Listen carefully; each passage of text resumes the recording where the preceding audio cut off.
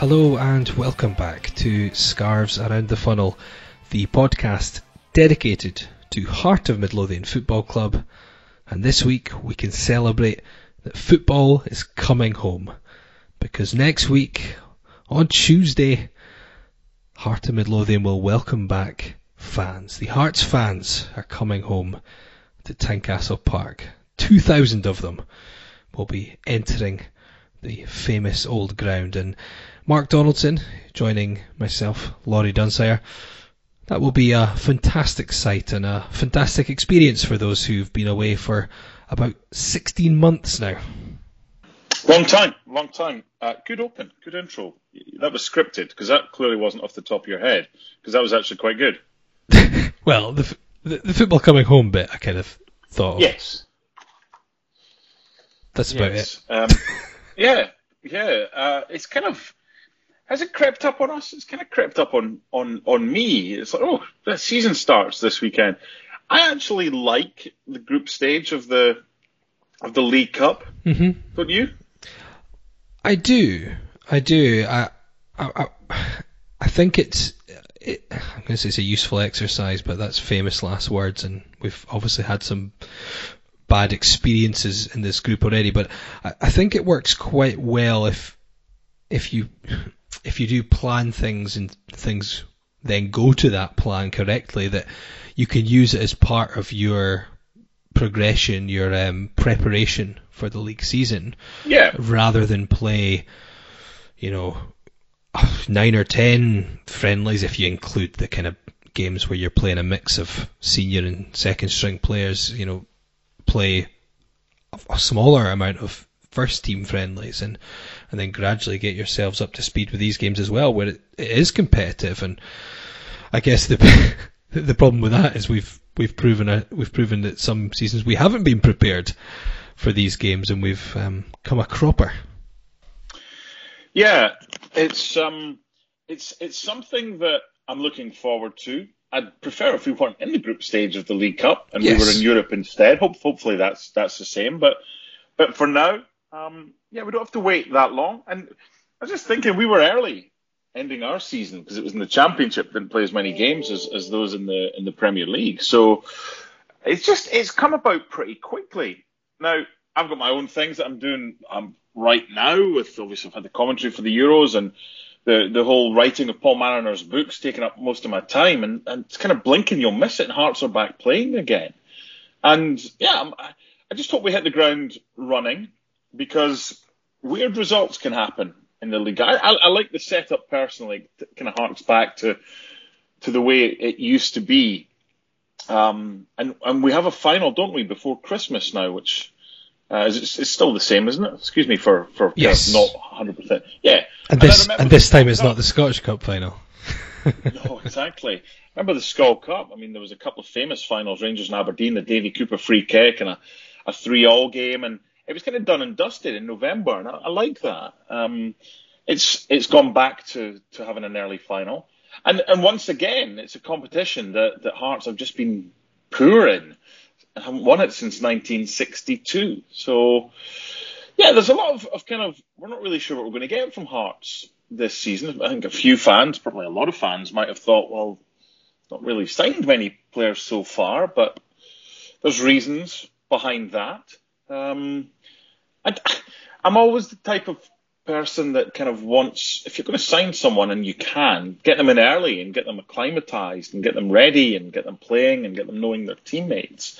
But that's not going to be, in the markets that we're supposedly looking at, it seems that that's not going to be the case for that. I think it was good that the players got away to Largs for a week, given everything that happened last year when Robbie was on and he was talking about how difficult it was for a lot of the players just joining a new club, not able to go out and mingle with players. That would have been a good week down in Largs for the players just to bond.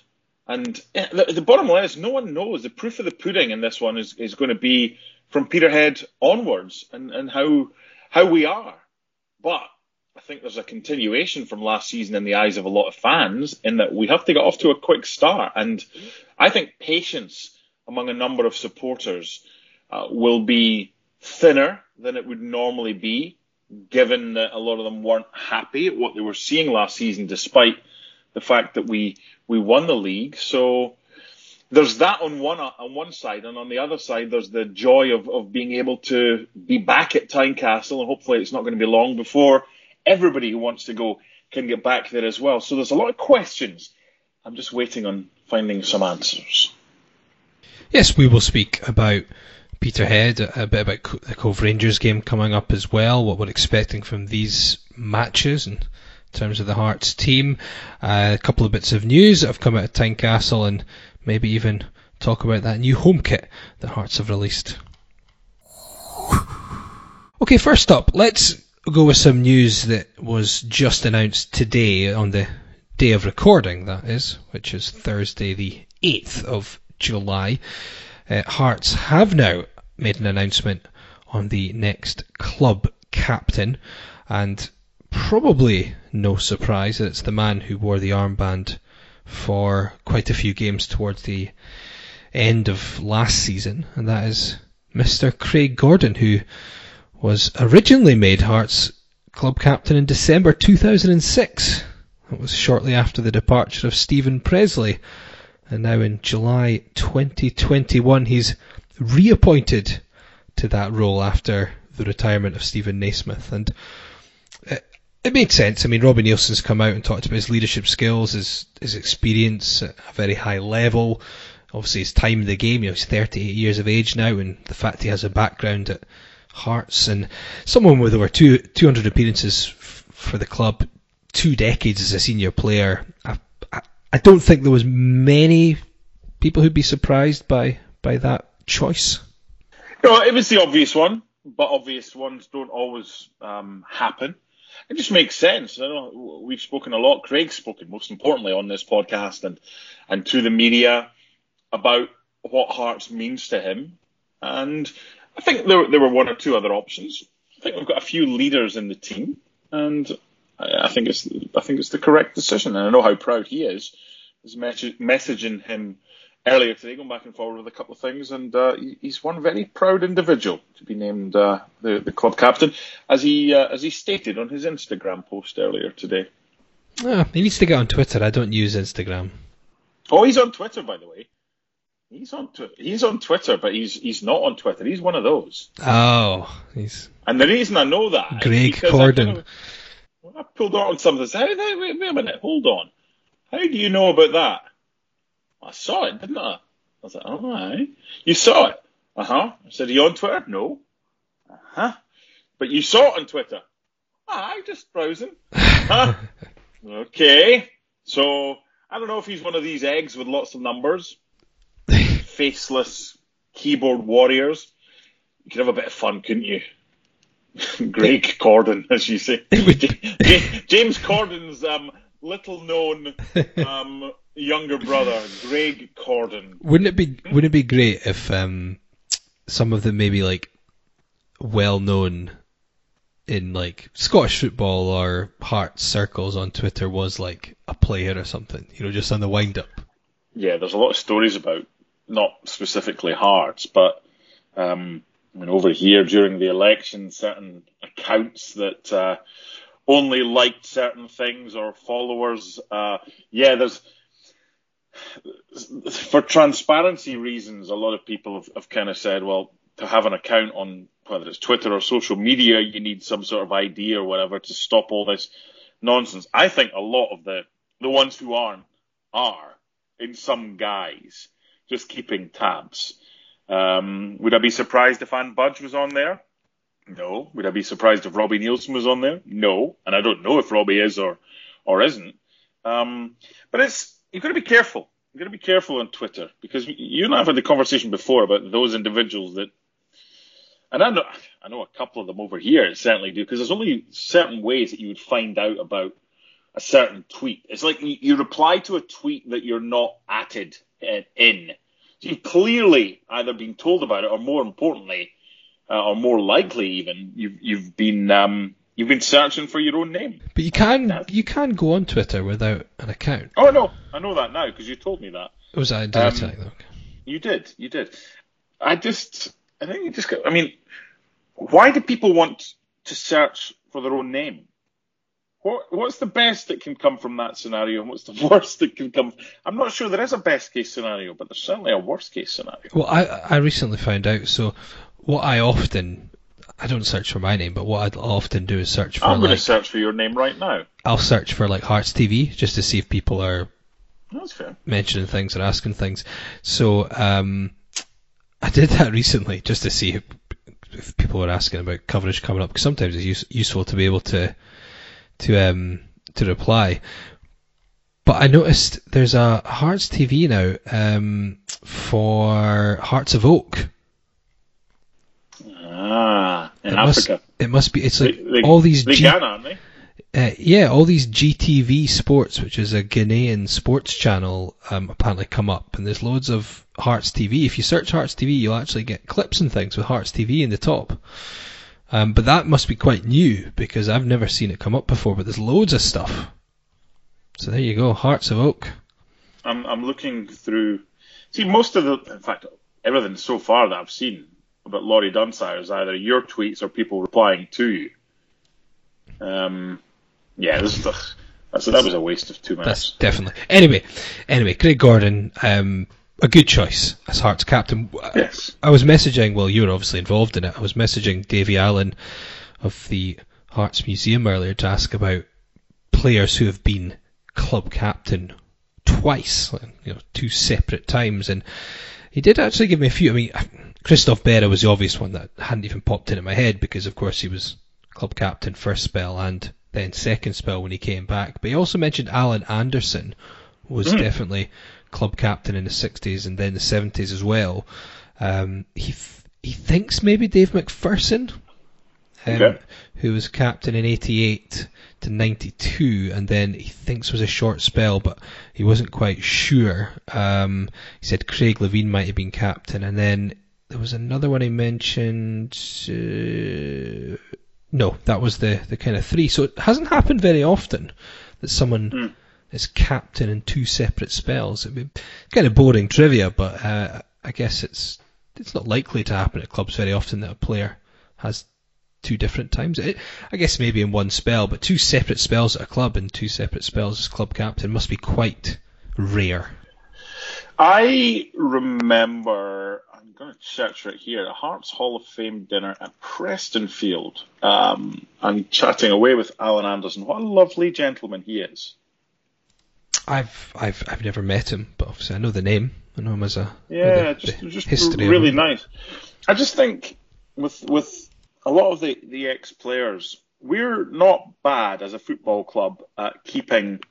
Now we aren't, but we used to be pretty poor. I mean, Jim Cruikshank had that kind of ongoing, I'm not going back for certain reasons. And sadly, he died before we had the chance to get him back.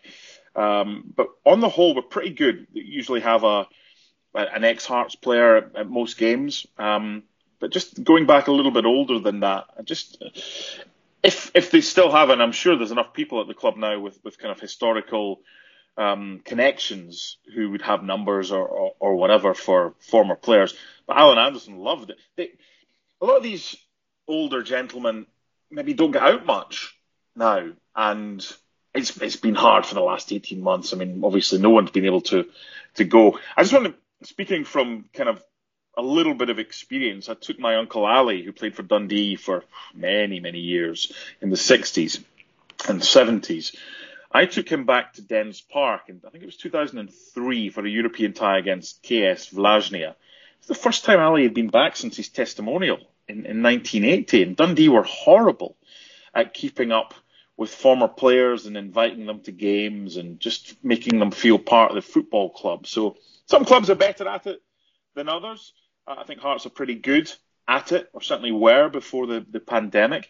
So just people like Alan Anderson, and he's a club captain of the football club. Over here, they have this huge kind of alumnus, and if you were a former player or whatever, you're kind of held in such high regard, and you get to go back to games. You got a free ticket for life. I think Hearts did that. Maybe they still do for former chairman or owners. I think, because I remember Robinson got to go back. and it probably still does. I just think it's a nice nod, regardless of whether they were liked or weren't liked. It's just, and I think we're pretty good at that. But I think there are other clubs. You just try to make sure they keep former commentators on that list as well. Yeah, I mean, how many former commentators of Hearts are there? You're Laurie. Lawrence Brodie did some for a while. Chalky White, we can't ban Chalky. I mean, Chalky's an institution on a match day, so yeah. He'll always be around doing something. Everybody that's part of the football, it's just a big family. And I like how Hearts are excellent in the community. I love Big Hearts and the charity. I think we're doing well right now. I think we have an identity, and I think we might not like the decisions that are made sometimes. We might not like the results, or sometimes we might not like the manager or whatever reason. But I can remember times where Hearts fans didn't feel as much a part of the football club as they kind of do now. You got to remember, there were midweek games. We've seen it before, like 5,000-6,000 in attendance. There were average attendances that were lucky if we got 5 figures. Prior to the pandemic, we were good. I mean, ever since, I think it was probably 2005, 2006, the first Burley season. That was when things really picked up. And I don't think since then we've had an average crowd. I mean, the guys at Hearts Heritage and Davey and the rest can tell us. But I think we've regularly, and I always kind of wanted just to have a higher attendance than Hibs, and just petty, but still, I think we've done that most seasons since then, and we've been regularly above, I think, an average crowd of 13,000-14,000. So we want to keep that. And I'm intrigued, Laurie, to see, once everyone's allowed back in the stadium, will it be a case of, well, it'll soon wear off? And because at first everyone will be desperate to get back, right? Because they've not been for so long. Do you think that football clubs will go through a spell whereby attendances will be boosted because people haven't been there for a while, but then how difficult will it be to keep that average attendance at that level and not ensure a drop-off? I guess it'll come down to the usual things, how much people are enthused by what they see on the park. I mean, I think you're right. There'll definitely be. I mean, obviously, it's hard to gauge initially because you'll be talking at reduced attendances anyway, so you maybe won't. No, I'm talking about when everyone's available. When it's there's for all. Definitely going to be a boost. Definitely going to be a boost, and I'd imagine I wouldn't be surprised if it held out for a lot of clubs for at least this entire season. I hope so. Just because of what's the alternative? We've seen the alternative in the last 18 months. It's not fun having to put or listen to you on a match day. Was a great service, and you'll still have to do that. I love doing it. It came across as very deserving, but that is a service that was vital for Hearts supporters. But it's a service we don't really want if we have the choice to go to games. So the alternative, I mean, we're not going to win the league. We want a good season. Ideally, we want third, fourth to get into Europe. We'd take. But we just want to be there to moan. We don't want to moan to social media or whatever. Well, we can do that anyway, but we want to have actually been to the game. I just really hope that you're right, that this season is once every kind of restriction is lifted, I hope this is the season where we get full houses or close to more often than not, regardless of what's going on. Okay, a couple of little bits of news before we get to the upcoming matches. Maybe not news as such, this one, but there was some coverage in the press of the fact that Jordan Roberts is going to potentially be given a second chance at Hearts in the upcoming season. Robbie Nielsen's quotes in the press read as, I think the time at Motherwell benefited Jordan, just giving him game time. I said previously that he found it quite difficult when he came up to Scotland. He was on his own during lockdown and that made it difficult. He has come back and things have opened up a bit, so he seems in a good place. I think every season is a fresh start for every player. proving themselves again, getting fit and getting into the team. Jordan is like every other player who comes back in pre-season. If they do well, they will be involved. Now, this is Jordan Roberts, who only played 11 games for Hearts last season, got 1 goal, didn't get any assists, and on the whole was rather underwhelming to say the least, but was then loaned up a division to Motherwell and was involved in 3 goals and got 3 goals and scored and got 2 assists in his 8 games, albeit 2 of the 3 goals were against Formartine in the Scottish Cup, but still involved in more goals in the Premiership than he was in the Championship. So is this one that makes sense, Mark? He's contracted until the end of the season. Again, if there isn't anyone willing to take him off our hands and we'd have to pay out his contract, is it a case that, well, like Damour, we'll give him an opportunity? Do you think Robbie's been instructed that if these players are on the wage bill, make something of them if no one's in for them yet? Yeah, that makes sense, and it's the key. If you might want to get rid of them, but you're the one that have given X the contract, whether it's Damour 4 years or whether it's Jordan Roberts with another year still to go. I like the fact it's a clean slate, and it's look, we're in a new league. Let's start again from scratch. Loic Damour, you'll give you a chance. Jordan Roberts, okay, it didn't kind of work out first time around. You went to Motherwell and did okay. We'll give you another chance. From what Lee McCulloch and Craig Gordon and Robbie Nielsen were saying on this podcast about players moving to a new club in the middle of a pandemic, that can be used. I would say that's a fair enough excuse as to why things weren't going right. There's a lot of things that happened to us all during the pandemic, and it became very difficult to just enjoy life. So I'm all for giving someone whether it's a second chance or I think third, fourth and fifth chances. It's like you make a mistake. I think most mistakes are forgivable, but you keep making that same mistake, there's an issue somewhere. Jordan Roberts, he's not going to be a first choice. Off the bench, bit of pace, needing a goal, needing a bit of width, put a ball in, Andouille, Boyce or whatever scores. That works. And it's up to him to make an impact off the bench, then get a starting spot. But when everyone's fit, he's a squad player, nothing more.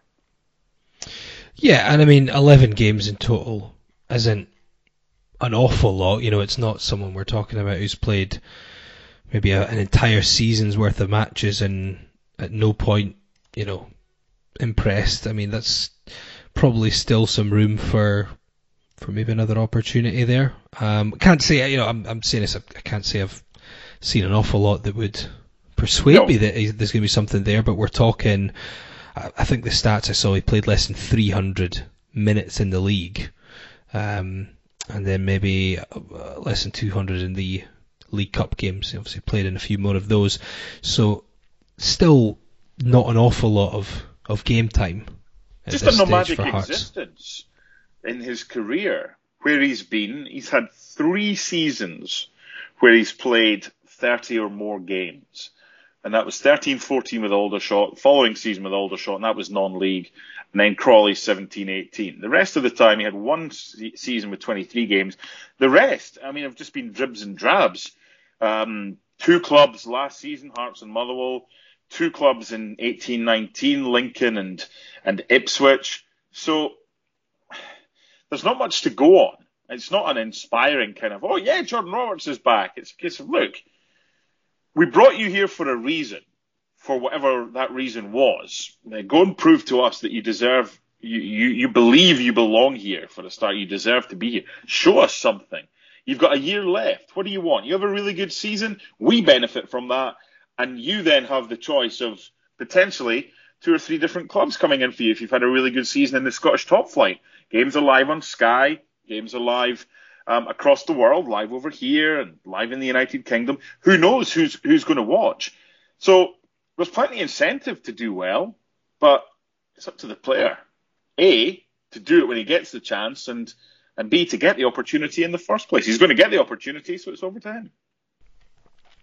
The other bit of news I wanted to touch upon is the new home kit, because this has been released since we were last on the show, and it's been getting some mixed feedback, should we say. I mean, we'll start off and say it is fantastic to see the MND Scotland logo taking pride of place on the front of the jersey. That was announced recently by the club that there's a 2-year sponsorship deal with Dell Technologies that will see them pay for MND Scotland to be on the front of the shirt, and Hearts in turn make a contribution to MND Scotland and the MND Association for every home shirt sold this season. And of course there's a big part of that due to the sad death of Marius Zaliukas last year. So certainly that is fantastic to see the MND emblem on the front of the shirt, and the fantastic contribution by both Dell and the club in relation to that.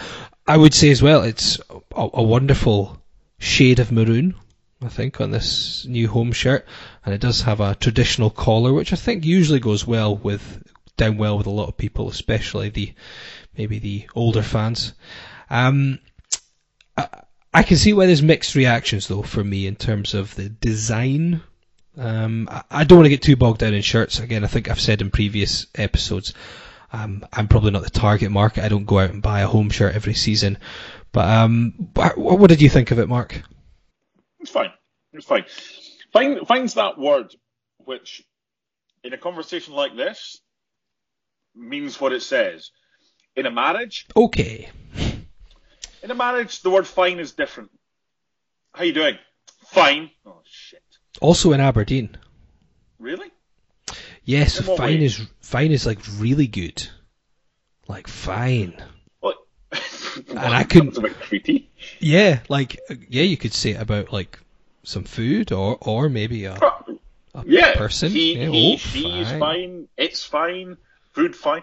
Yeah, I get that. But I actually couldn't get my head around it at first, because although I'm from the northeast, I'm not from as far north as that. When I first went back up, then I actually genuinely was like, it's a lot of just fine, okay, and it's like, no, but they mean like fine, and sometimes it's not emphasised enough to get it.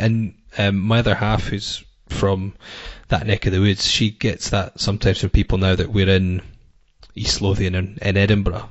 Like when she says fine about things, it's like, what, just okay, that's it. So basically my answer, what do you think of New Hearts? Fine. It doesn't really narrow things down then, depending on where I am. It's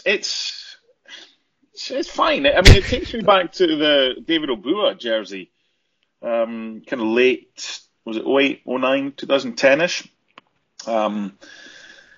I need to kind of see it. I don't know if... It might be one that looks good as sometimes things look really good as a strip, but you wouldn't necessarily buy the shirt. Yeah, I don't like the white cuffs on the arms. I mean, long sleeved, I think it's all right. It looks better long sleeve because you've got the cuffs as the actual cuffs. But again, until I've seen it.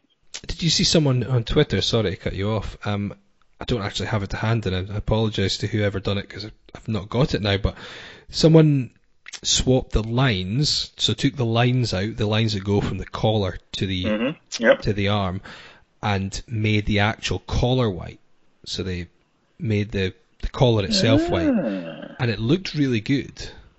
And I wish I had it to hand. I won't try and find it because it's not one of these things that's going to be easy to find with a Twitter search, but I quite like that. But then again, and I said this on previous shows as well, I quite like simple home and away kits, but you can't keep doing that because for the people that want to buy them every season, if they all look the same, then it's like, well, I'm not going to buy another shirt next season when it's basically the same as the previous one. So I get they have to put something else out there.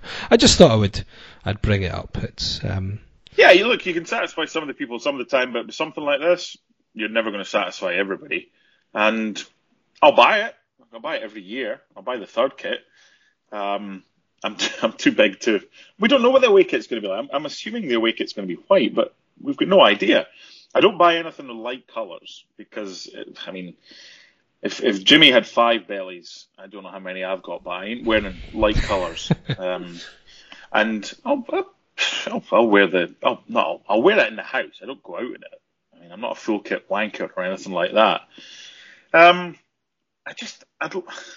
Personally, I'd like to see more of a kind of retro feel to it. I loved remember Umbro did the special kit looking back to the kind of 70s. It was a limited kind of run, but it had the Umbro badge on the sleeve. That was nice. It wasn't this maroon colour that they've got is perfect. This is what we've been after, and we've got. Question for you: what colour is the maroon on the badge if the maroon on the jersey is maroon? A lighter maroon. I don't know. It's different. Yeah. A very different shade when you see it on the kit. Totally. And it kind of goes back when we were Tynecastle Stadium and all that bollocks under you-know-who. It pops. It works. Bizarrely, it works. So the contrast, it kind of stands out more. But if the Hearts, there's a question for you. If the Hearts kit is maroon, what is the similar colour in the badge? Because it is not maroon. But what is it? Let us know. Podcast at scarvesaroundthefunnel.co.uk. Twitter at Around the Funnel. We'll maybe find out next time.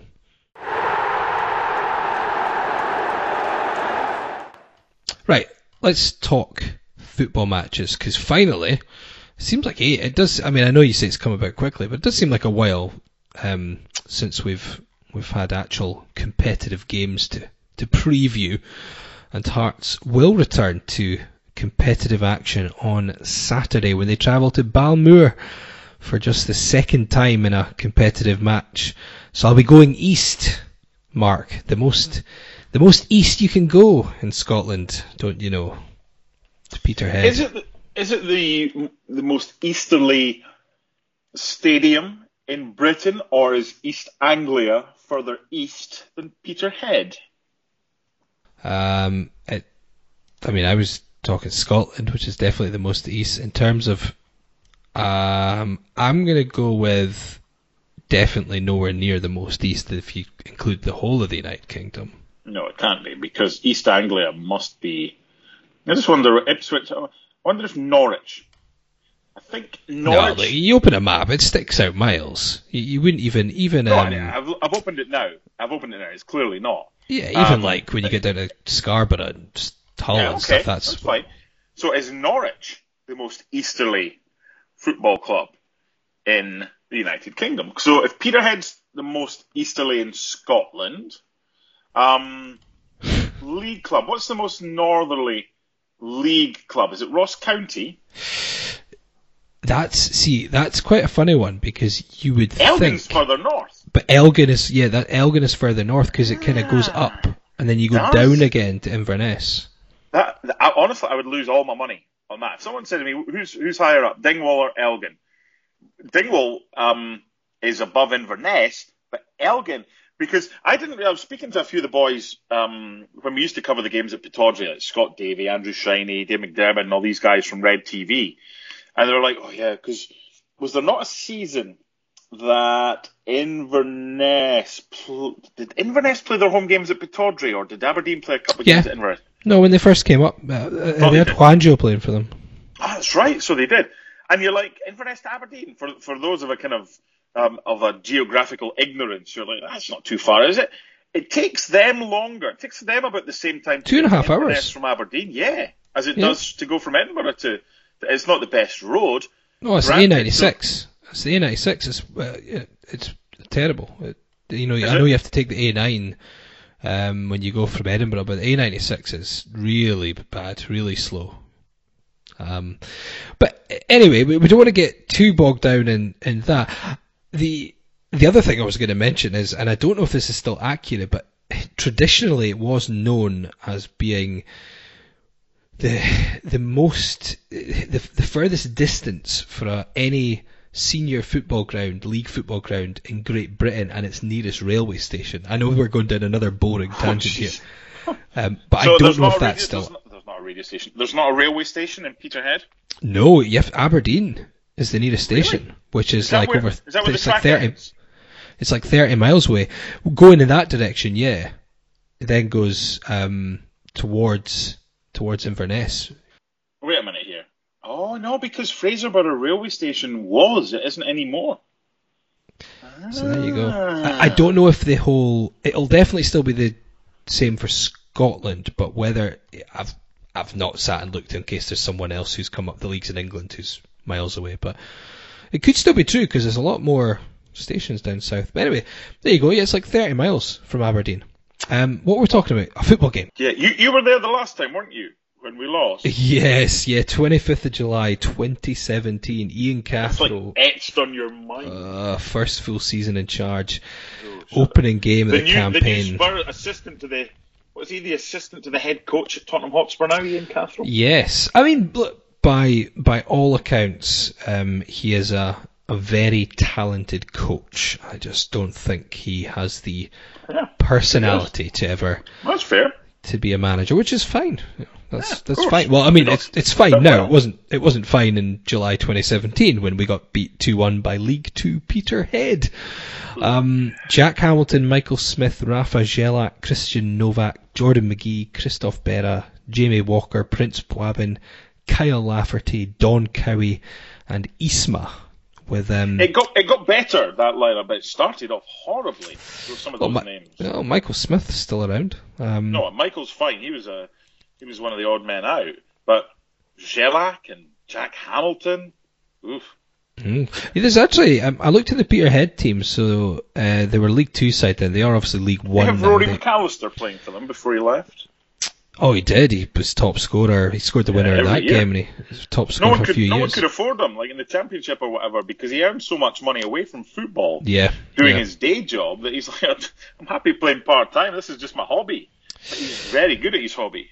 Yeah, I saw there's a few players still around. Jason Brown, who scored the opener in that game, he's still there. Cy Ferry, of course, still at Peterhead. Jeez, Scott Brown, the captain, not the same one.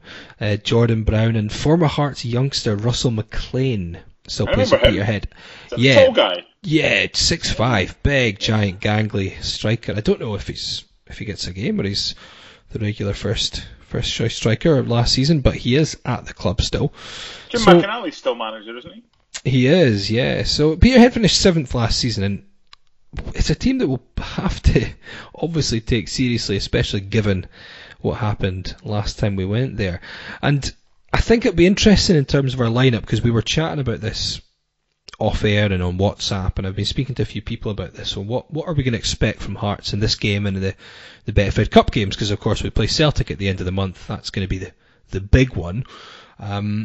In terms of formation, this is where it gets difficult, because the only Hearts game I've been to pre-season was entirely kids. But I've heard that we've played both 4 and 3 at the back in terms of some of our games. But what we appear to be leaning to from people I've spoken to is a back 3, which I think is Robbie Nielsen's plan as things stand for the Celtic game, which I was trying to think of what our best team is right now. You've probably been told this as well. I've heard should be a couple of signings by Celtic, 2 on the cards potentially by that point. A couple of signings before Celtic or by Celtic? Before Celtic, yeah. So why are you talking about Celtic signings? I don't care. But I was thinking just now, so if we think about our team just now, if we play a back 3, it's very tricky to get everyone in if we play a back 3, I think. A lot of the big players. So, I mean, the team I noted down here based on what I've heard pre-season, what some people have been talking about, and what we might play system-wise. I don't think we'll play all these players on Saturday, but at the moment, pick your team with who we've got. I was thinking Gordon in goals, Halkett, Suter, Kingsley, back 3, Smith right, Cochrane left, McAneff and Haring in the middle, with Gianelli and Gary Mackay-Steven flanking Boyce. But there are some big absentees from that in terms of, would Halliday be in the middle alongside McAneff? And then up front, you really can't not play Boyce. Boyce is the first name on the team sheet. Yeah, pretty much, after Gordon maybe. But, yeah. Outfielder, yeah, sorry. Apology accepted. But then Nongdue, I think, has a big part to play this season as well. So I'd be interested to see what you would think, Mark, wouldn't you, that we would be at least playing the system that we're looking towards for the league games in these matches. Yeah, but he wants 2 systems, I know. Yeah, just thinking without quoting him verbatim, because I can't remember when he said the quotes. Did he not come out, Robbie Nielsen, and say there would be part of a kind of experimental approach to the League Cup ties while wanting to win? Of course. I'm sure I read something about him maybe saying... Yeah, I just mean that at least part of this he'd be wanting to try out the system that he's... You'd think so. I mean, I'm pretty sure... Not saying he's going to play the exact system, the exact team in all the games, but... I think if you're playing three at the back, and that's what I think Hearts will play. I think Hearts will go a back three for the Celtic game. If you play three at the back, you kind of have an option. You can go 3-5-2, you can go 3-4-3. I think with the players that we've got, with Gary Mackay-Steven and Josh Ginnelly, if you're playing them both, I think you've got to go 3-4-3. So that team that you read out, I mean, again, it might have one or two tweaks in the middle of the park, if it's going to be Halliday or Haring or whoever it's going to be.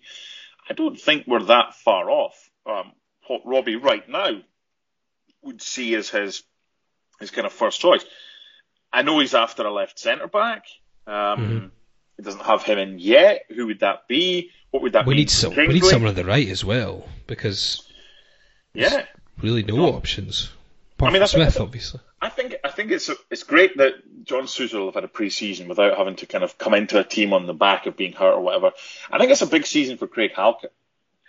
I'm not one. I haven't seen him enough. I just saw him on TV. I hope his conditioning is what it was when we brought him to the football club, because he can be an asset. I thought he was okay last season, but I wasn't overly convinced in certain games. I think if he can get... I was thinking about Linus and his comfort blanket, and maybe John Souttar is the comfort blanket for Craig Halkett. And you just sometimes have someone you're more comfortable playing alongside, and things become second nature. You just do stuff without thinking. You're good at what you do, and you don't worry about stuff as much. Maybe that's John Souttar alongside Craig Halkett. So hopefully that's the case, because if we get a good season out of John Souttar, especially because I mean he's one. If he can stay injury free, that would be the biggest hope for the new season. Above all else, would be that John Souttar doesn't have any more serious injuries, because he doesn't deserve that bad luck. If we can get him through, he's not going to be a Hearts player forever. I don't want him to be a Hearts player forever, because I want him to get a move to a really good club. We could get a really good transfer fee in for. But this is a big season for him. But it's also a big season for Craig Halkett. And if he can have a good season as well, then I think that's good foundations for the season ahead. There was talk about how many we're going to sign. Do we need 7 or 8 or whatever? He's got 3 in so far, of which 1 is probably a starter. Because who was it? There was the goalie, there was the left back. Who was the third one? Ginnelly, I suppose, counts, doesn't he? Is that the third? It is. I think this season, Ginnelly, in terms of actual new signings. And the keeper. Yeah, so 2 of them are starters. So, as much as I want John Souttar to stay fit throughout the season, I also want that for Josh Ginnelly. Because if we can get him, we know what he's capable of when he plays well, but there's still a big question mark over if he's made of glass. His fragility. If he gets a knock, is that going to keep him out? Can he be more robust? Lots of questions. On paper, things always look better on paper with Hearts, but as we well know, they certainly weren't when we went down, when we finished bottom, demoted, whatever you want to call it. On paper, we should never have been in that position. It's about hunger of the players. It's about the manager getting the most out of his players. It's about the players performing well this season. It's about a collective effort. It's about being better than we've been. And then we'll see where we are. But there's a lot of work to do and a lot of questions to be answered over the next few months. And I'm looking forward to them being answered. They might not all have the answers we want, but I think the answers will give us plenty more opportunities to see what's right and what's wrong and what we need and how many more players potentially we need to get in. Do we have a strong enough squad? Do we have a strong enough squad in certain areas? You mentioned the right-hand side. I mean, what happens if Smith goes down or moves back into the centre of defence to cover an injury? Who do we play there? Yeah, they've been playing kind of they've been playing makeshift players in the right. Connor Smith was covering there in a recent game, so definitely need someone in there. It would be good to see a couple of youngsters get a game. I don't know if you saw that people were saying the Hearts have inadvertently leaked the new squad numbers, because you can, if you're buying a shirt, you can now pick okay. Any squad little number. tidbits? I was just interested that so Harry Stone was number 33, and Connor Smith and Scott McGill both had squad numbers, and under 30 they actually had squad numbers. I don't think there weren't any other youngsters apart from Stone, McGill and Smith who were listed as the options. But I thought that was quite interesting, because we saw McGill get some opportunities, and I think he looked like a pretty capable midfielder in the little time we saw of him. But Connor Smith is one that's been spoken about quite a lot, and I thought he looked really good technically, albeit in like 3 or 4 matches I saw him in. So I think that could be quite interesting to see if Connor Smith can kick on and maybe get a little appearance in the Betfred Cup matches. Yeah, I think this is a big season for the youngsters at the football club, and I also think it's a big season for Robbie Nielsen to see if you're incentivising them, saying if you do well in whatever games you're playing, you'll get a chance in the first team, because you can't have them stagnating, and you'll send some out on loan. I get that, but what we want the whole "he's one of our own" chant to kind of go around Tynecastle based on whoever it is, whether it's Connor, whether it's Finlay or whoever.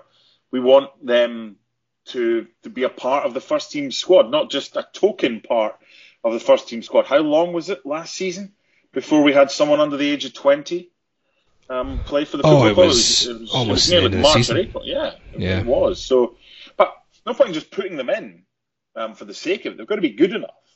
So, were they not good enough last season? Whose fault was that?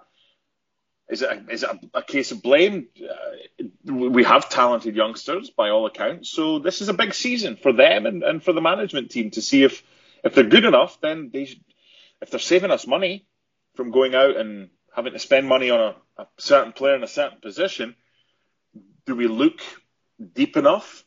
Do we look at our youngsters enough? Robbie and Gordon and Lee will know pretty much everybody there. I think over the next 12 months we'll get to know how many of them in the youth and reserves they rate and how many they don't. Yeah, it was interesting hearing Ryan McGowan chat about it. We were talking about some of the kids because he was at the Hearts game last night at the time of recording against Bonnyrigg, and obviously I'd forgotten, we started chatting about it, we'd forgotten that he actually played with a few of these younger players when he was training with Hearts. Johnny Stewart still Bonnyrigg boss? Because him and Ryan are tight. I'm not sure, but I know he's got links there. So I guessed he was, because I know they were good pals when they were coming through at Hearts. But it was interesting. He talked about Aidan Denham as well. Okay. He mentioned he was someone who he thought was looked a really talented player from the time training, and I know for those like myself who play Football Manager, he's an exceptional prospect on that. And we also spoke about Callum Flatman, who got a appearance against Bonnyrigg as well, and he kind of likened him to Ryan Porteous, which a few Hearts fans have got. Yeah, so he's a decent height at centre back. So he picked out a couple of players, but Denham was the one that he said he was kind of surprised that some other youngsters had got in already before him. And I know Aidan Denham was on the bench against East Fife last season, so that could be one to watch. He's like an inside forward, I think, can kind of cut in from the wide areas or play like an attacking midfield role as well. So yeah, just interesting for someone who'd actually played alongside, or trained at least alongside some of them. Plus, yeah. a player that knows the position well. And I think, what? Ryan does, you know. I was talking about Denham, yeah, but Flatman, yeah. No, I know. I'm just saying, especially for defenders, if Ryan can identify players that play in the position that he plays in and plays well in, then that's optimistic. There's just something about a youngster coming through the ranks into the first team, doing well, That's what football's all about. It's your dream of signing professional terms. And I watched a very good piece that the Hearts media department put on the website recently about the 5 youngsters who'd all signed professional contracts for the football club, and the look on their face and the interviews afterwards, the parents beaming smiles. That's what it's all about. But it's also now when the hard work really starts, because you've done well to get to where you are. But how many players, you can ask Ryan, you can ask anybody at any football club, 15, 16, 17, performing well, doing well is one thing. How many of those actually make it? It's not just about ability, it's a whole package. And things are changing behind the scenes at Hearts. New additions in the youth academy coming in. I saw another one yesterday. So hopefully they're doing the right thing. And if we can get these young kids, these talented young kids, and keep them on the right path, it could save us a lot of money going forward, and ultimately could make us a lot of money. And that's what we're all about.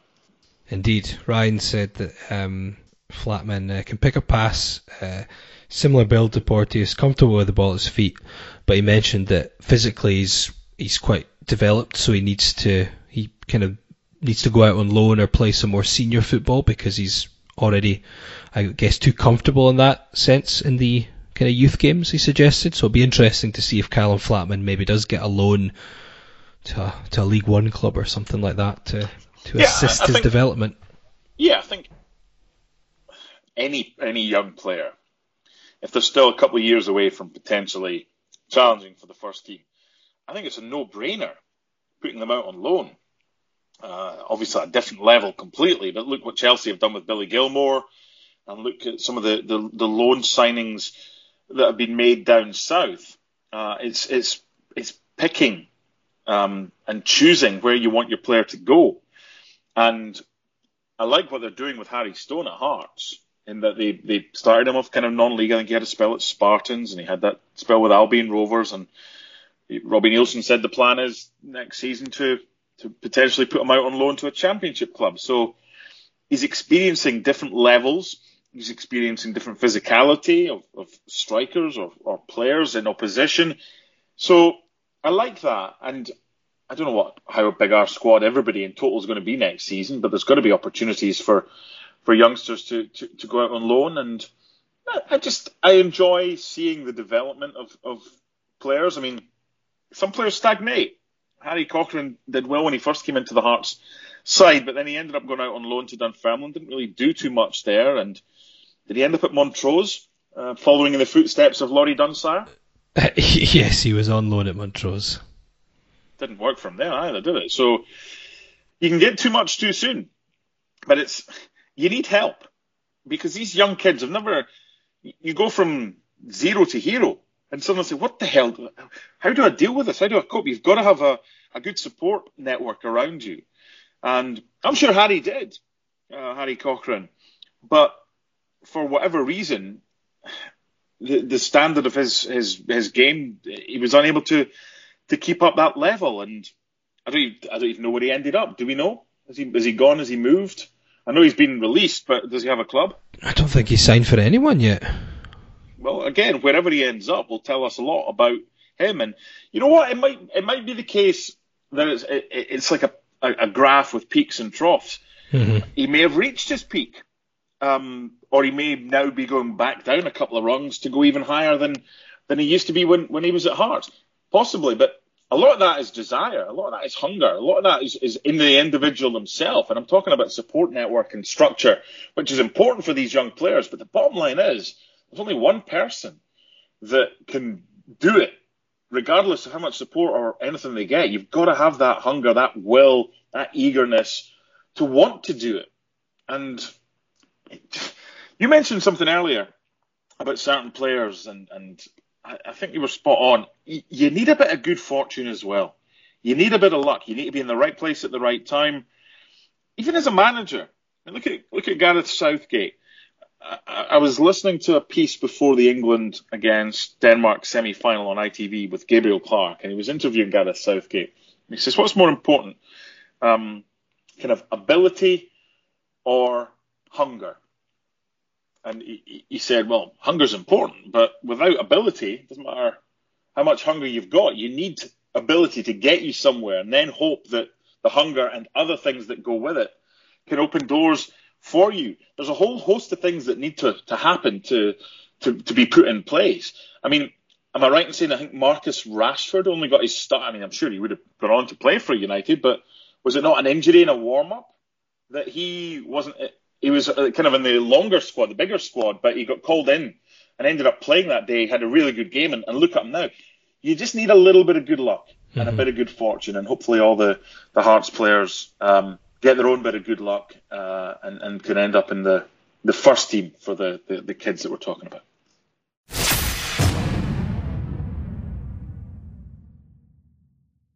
We're almost out of time, but before we go, I thought it would be good to just mention, because I don't think we'll have a podcast out before the Cove Rangers game, and there will be 2,000 fans in the ground, as we mentioned.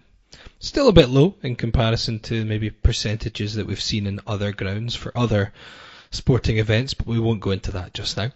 But first time we'll have fans back at Tynecastle since the 7th of March 2020, and it is great to see on Twitter this evening, at the time of recording, so many fans getting the news that they've been successful in their ballot, and they're going to the ground. So much excitement, and I think it will be terrific just to see people in the ground, and I think it'll be quite emotional for a lot of people as well. Just to even though it'll be 2,000, I think even Hampden for the Scotland games, albeit there's what was less than 10,000 for one of the games. The atmosphere was terrific, and I hope we get something like that for the Cove game.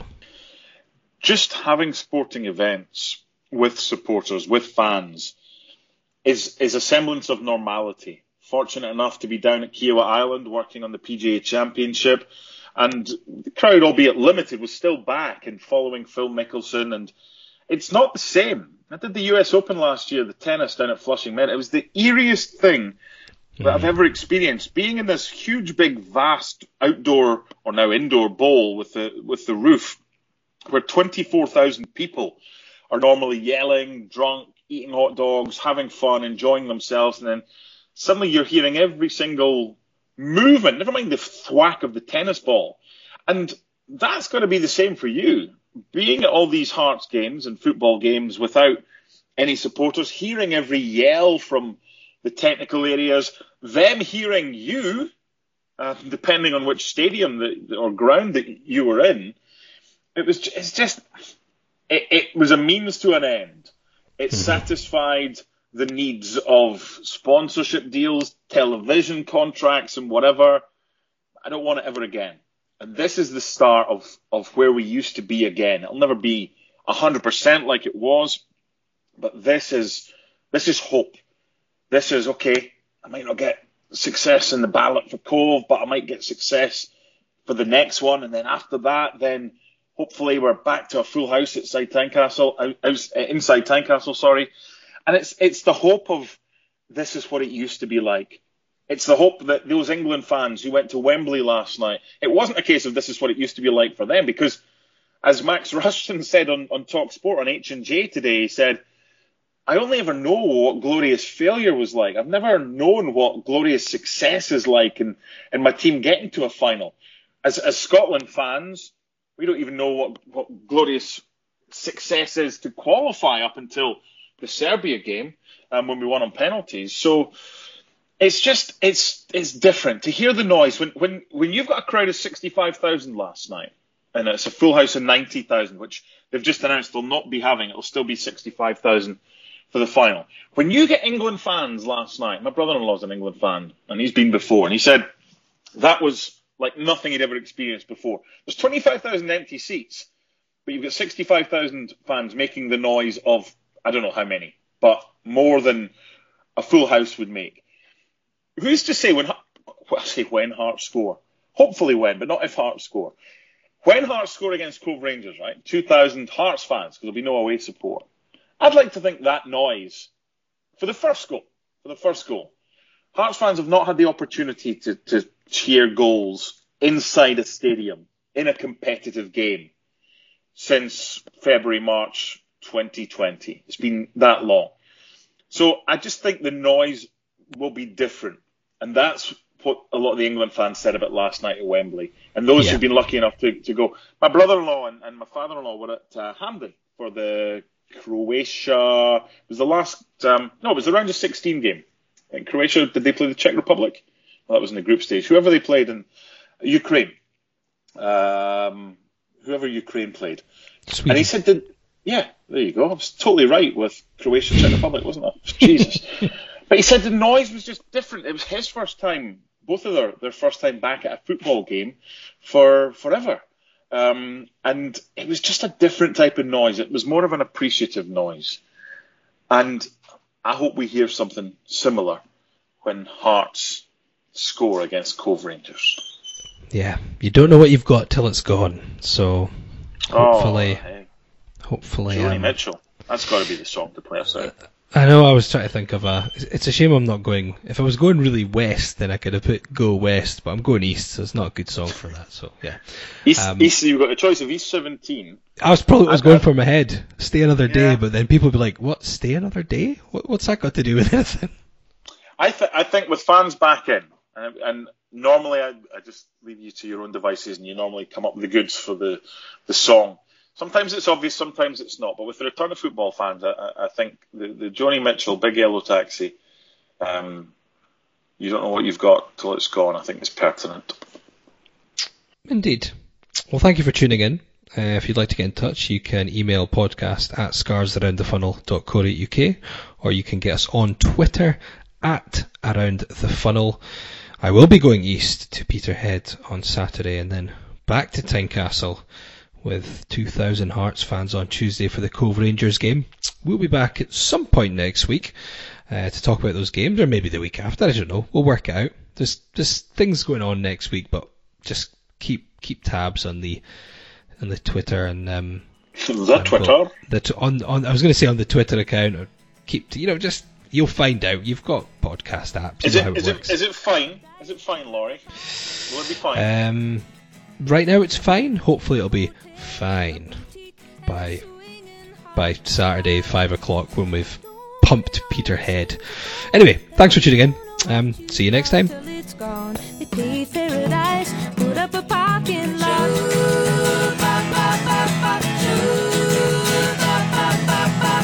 all the trees, put them in a tree museum, and they charged the people.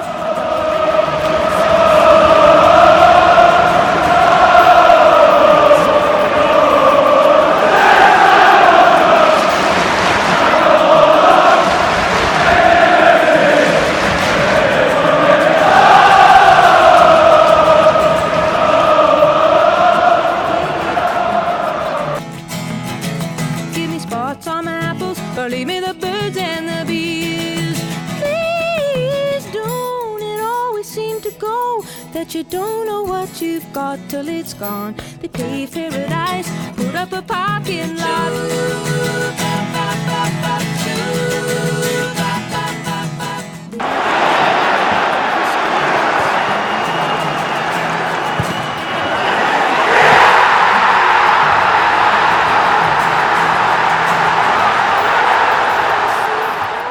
That you don't know what you've got till it's gone. They paved paradise, put up a parking lot. I said, don't it always seem to go that you don't know what you've got till it's gone. They paved paradise, put up a parking lot. They paved paradise, put up a parking lot.